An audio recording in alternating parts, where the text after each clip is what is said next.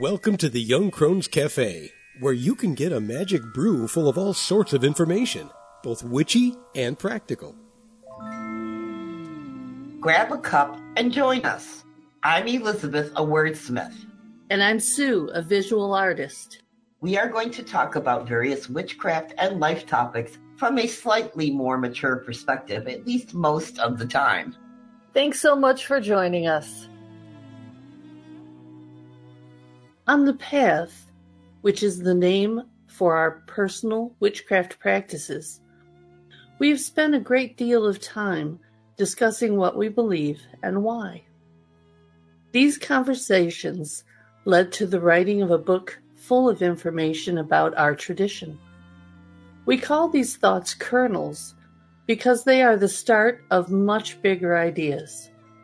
We thought we'd share some of these with you, so today's metaphysical kernel of thought is energies that we work with. On the path, we work with various types of energy to enhance ritual and for spell work as needed. We have spent years developing relationships with these energies in the sense that we better understand how they can assist us with various ritual and magical practices if they choose to do so. These include the 4 physical elements, the genus loci, spirit of place, the old gods, and the ancestors. We have also learned about the different energies available from the monthly phases of the moon and the solar cycle of the year. For us, ritual does not focus on how the various energies should be called to attend and the idea that they must assist us with our magical workings, but how their energies can enhance what we are trying to accomplish if they wish to participate in some way. We have learned for us that the energy of each of the 4 physical elements is more accessible during each of the 4 seasons of the year in turn. This may be a result of the weather that we experience, but it seems to fit our tradition. Learning to develop a relationship with the genus loci has been a two-way street. We cannot expect any type of respect or assistance if we do not respect the land itself. While we do not work with a specific pantheon or specific deities, we venerate and offer devotion to the old gods. We feel that their energy provided many cultures with what they needed in the past, and renewed worship in the present have revitalized their energy and interest in our world once again. We often turn to the ancestors for guidance and support, and we believe that they have our best interests at heart, for without us remembering them, their memory will not continue to exist as part of this world. Keeping something alive through memory is the ultimate act of respect. To maintain the reciprocal and mutually beneficial relationships with these energies requires time, effort, and maintaining levels of respect. Because of this, we do not make demands on them, but request their assistance. Because of this, we create offerings and sacrifices when we work with them in appreciation for them lending their energy to what we do. Because of this, we pay attention to any messages they choose to share with us. Because of this, we have a living, constantly evolving practice that has become our tradition. In our last several episodes, we've been discussing energy, or at least starting to, in terms of we view it as projective or receptive, and how we raise and direct where the energy is intended to go during ritual or spell work. And now we're kind of moving on to start discussing the various types of energies that we work with as part of our spiritual practice. Mm-hmm. And I like the idea that it is an ongoing development of relationship.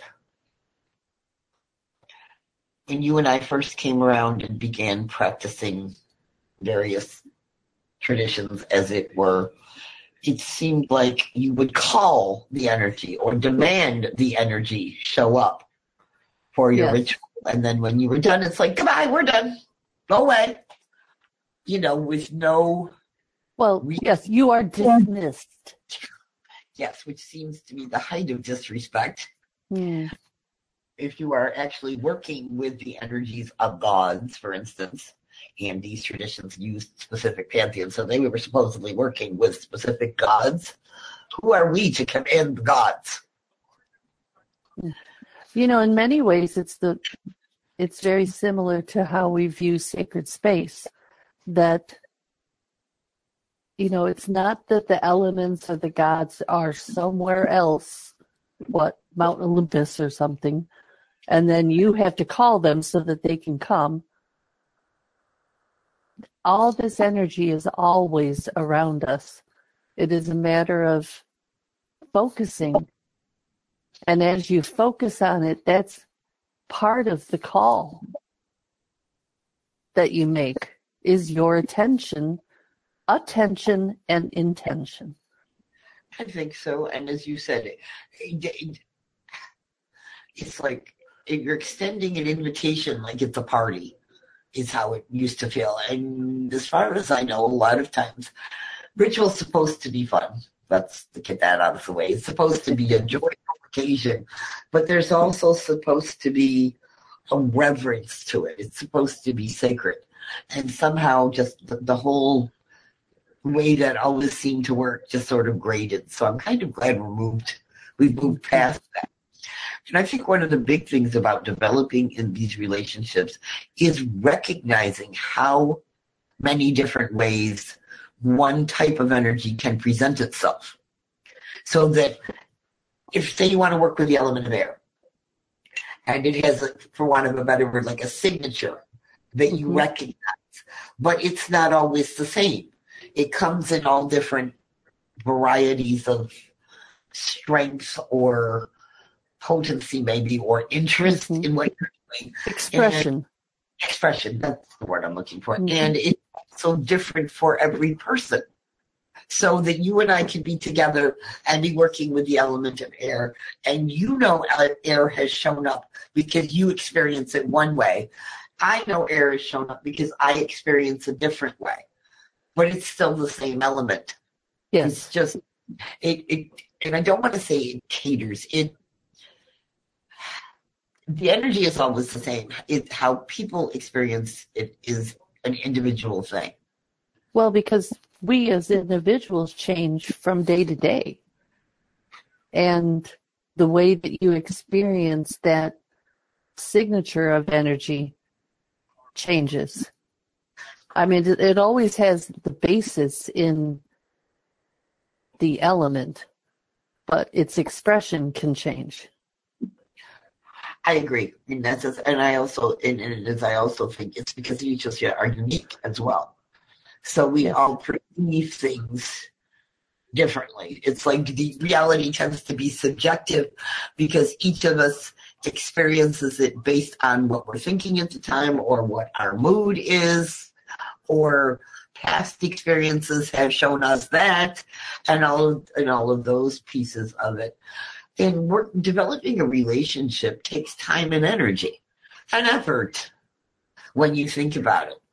So that the longer you work with these different energies, I think it gets easier to recognize what the energy does and is and may be willing to do with you. And B, it's like any type of relationship that is developed over long term. It becomes easier to facilitate the connection to it, to know that certain energies are better for different kinds of workings, certain times are better for different kinds of ritual, and so on and so forth. So it all comes down to, just like always, practice, practice, practice. Yeah, practice and developing your witch's intuition, your own personal. You get to the point where you can almost feel what is connecting to you at the moment, or what you are able to connect with. Yes, and how you experience it. Yes.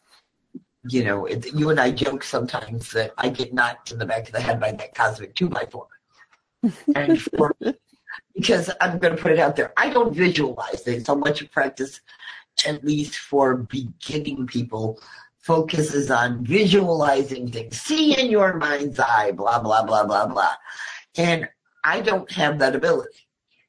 That is not how I experience anything. I can think about stuff, you tell me to visualize it like an apple in your mind's eye. And in my head, I can think, well, an apple is red. It's basically round. It's got that little stem on the top. all those different things that make up physically an apple. And I have a memory of what an apple smells like and what an apple tastes like, kind of thing. And if I hold one in my hand, it's a certain weight and the skin is smooth and so on and so forth. But I don't see anything inside my mind if I close my eyes that way. That's not how I'm built.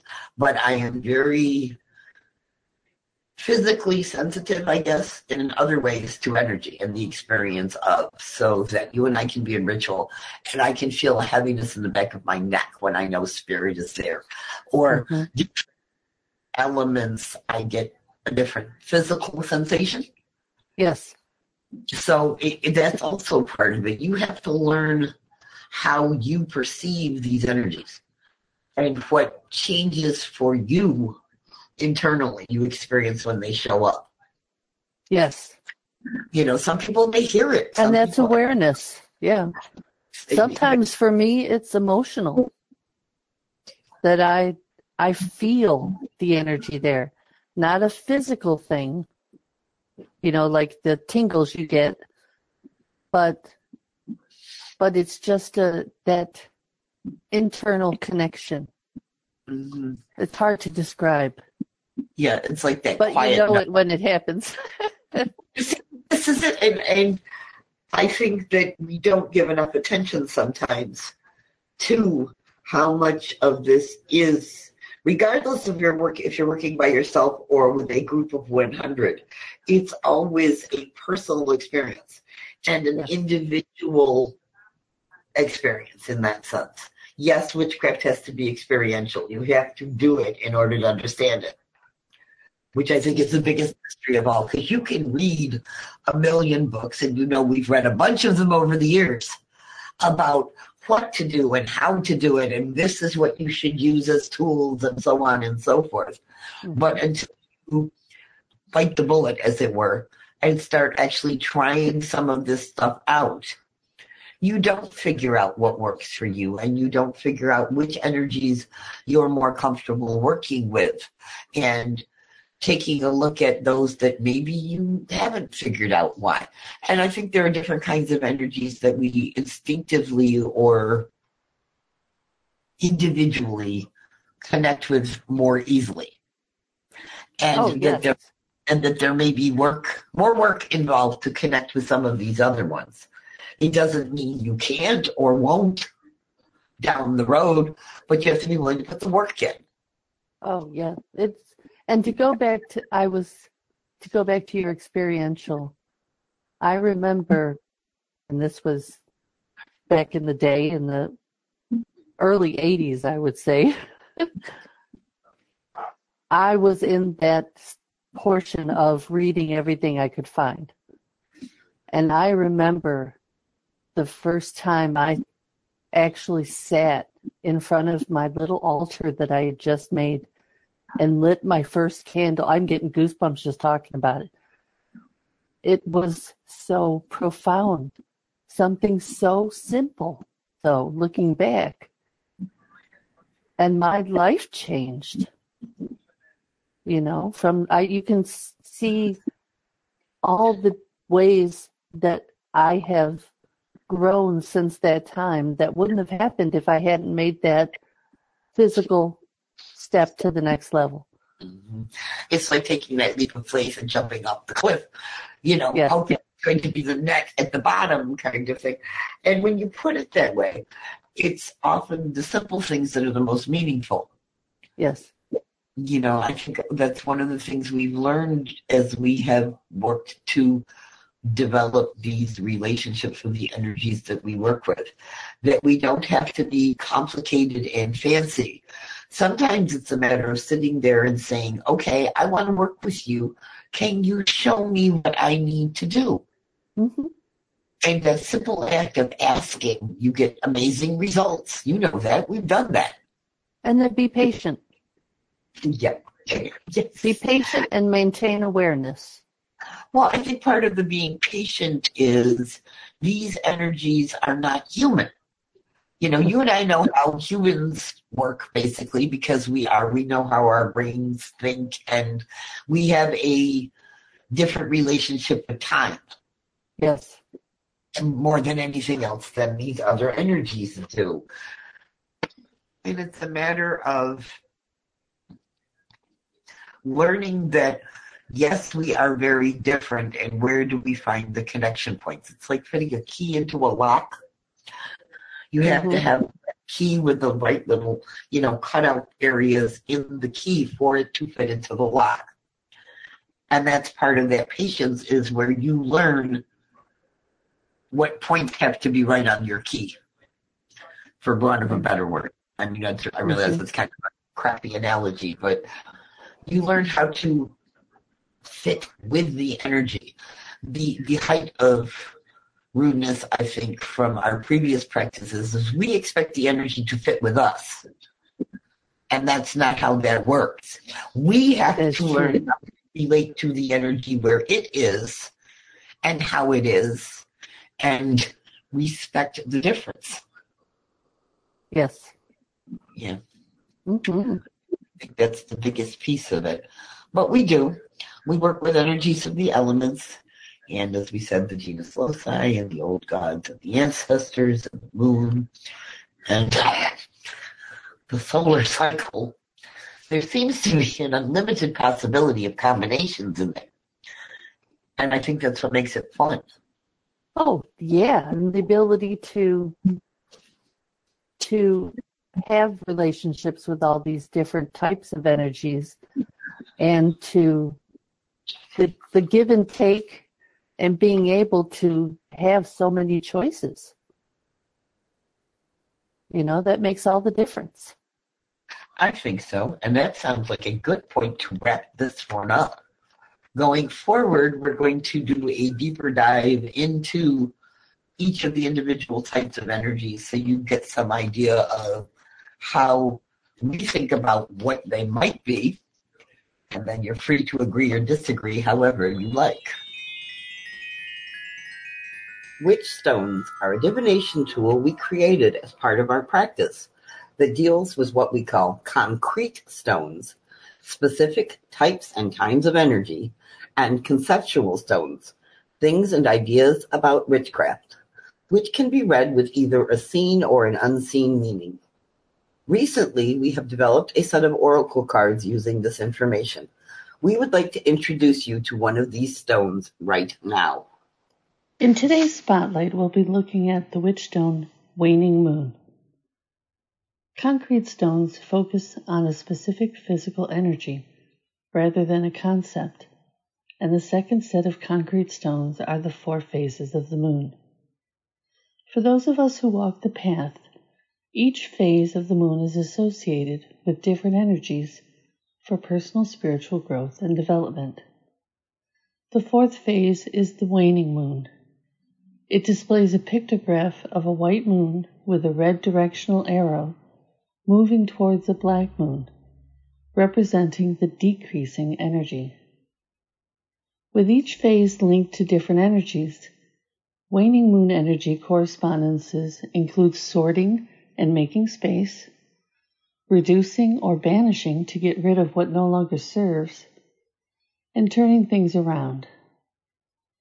With diminishing energy, sorting through what you don't need, which allows you to make space for the new, can be easier or accomplished with less interference.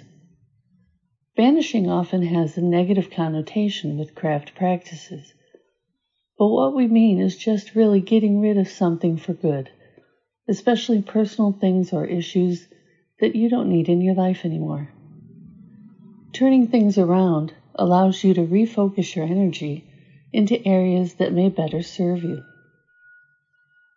The seen energy for the waning moonstone in a reading is dissipating, letting go, and sense of relief.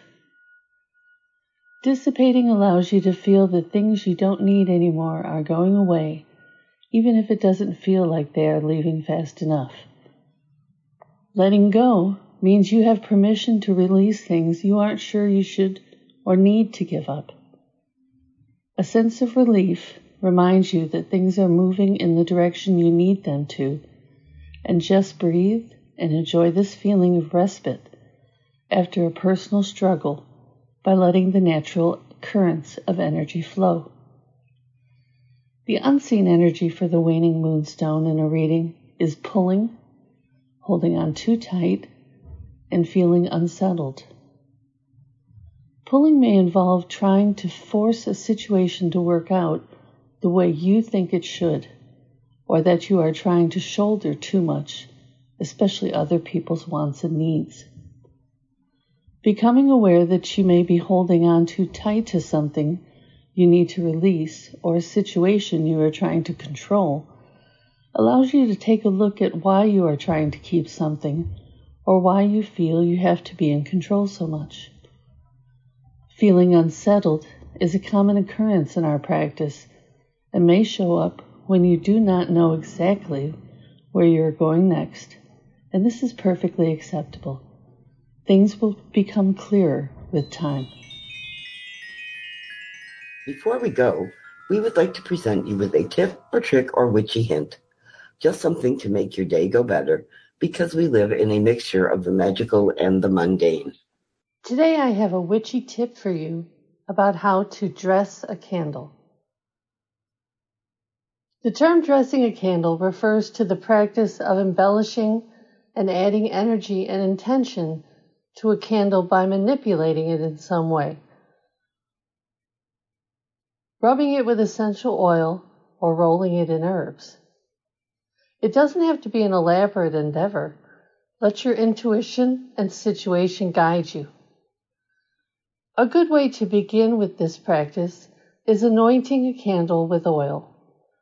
First, choose an oil for its magical properties and what intentions you are adding to your working. Also choose a scent that appeals to you and adds that extra dimension or layer of scent. Holding the candle in your dominant hand, put a drop of oil on a fingertip and begin stroking the oil onto the candle. Traditionally, if your working concerns receptive energy or drawing something to you, you want to rub the oil in one swipe from the wick of the candle down to the base, as if you're drawing the energy into the candle. Repeat this action around the candle, always wick to end, while thinking about or stating out loud your intention. If the working centers around projective energy or sending something out into the world, you want to rub the oil from the base of the candle out to the wick in one swipe. Remember to always also state aloud your intention. Now, if the energy that you want to be working with is balanced, you do have the option of anointing the candle starting from the center of the candle out to the top, and then from the center down to the bottom. This isn't necessarily something that must be done, but if you're adding intention and layers upon your spell work, it's another thing that you can add to. Another way to dress a candle is to combine both essential oils and herbs. After applying the oil, sprinkle or roll your candle in the herbs that will best suit your working. Make sure, though, that the herb is safe to burn and also smells relatively nice. And P.S. Never ever leave a burning candle unattended. Well, it looks like the coffee cups are empty for this week. We hope you join us again next Tuesday, but you can find us at our website, 2youngcrones.com. That's the number 2, Young Crones, all one word. You can also find us on Facebook and Instagram, and our Twitter handle is @2youngcrones. Check out our merch at our Teespring store. We also have a Patreon account called the Young Crones Cafe, where you can support the podcast if you enjoy our efforts. Until then, remember, we are witches who work with energies to effect change. We are believers in both immanent and transcendent divine. We are celebrants of the passage of the solar and lunar cycles. We are hedge walkers who pass back and forth between the worlds of the magical and the mundane. We are seekers of knowledge. We are walkers of a spiritual tradition we call the Path. So mote it be.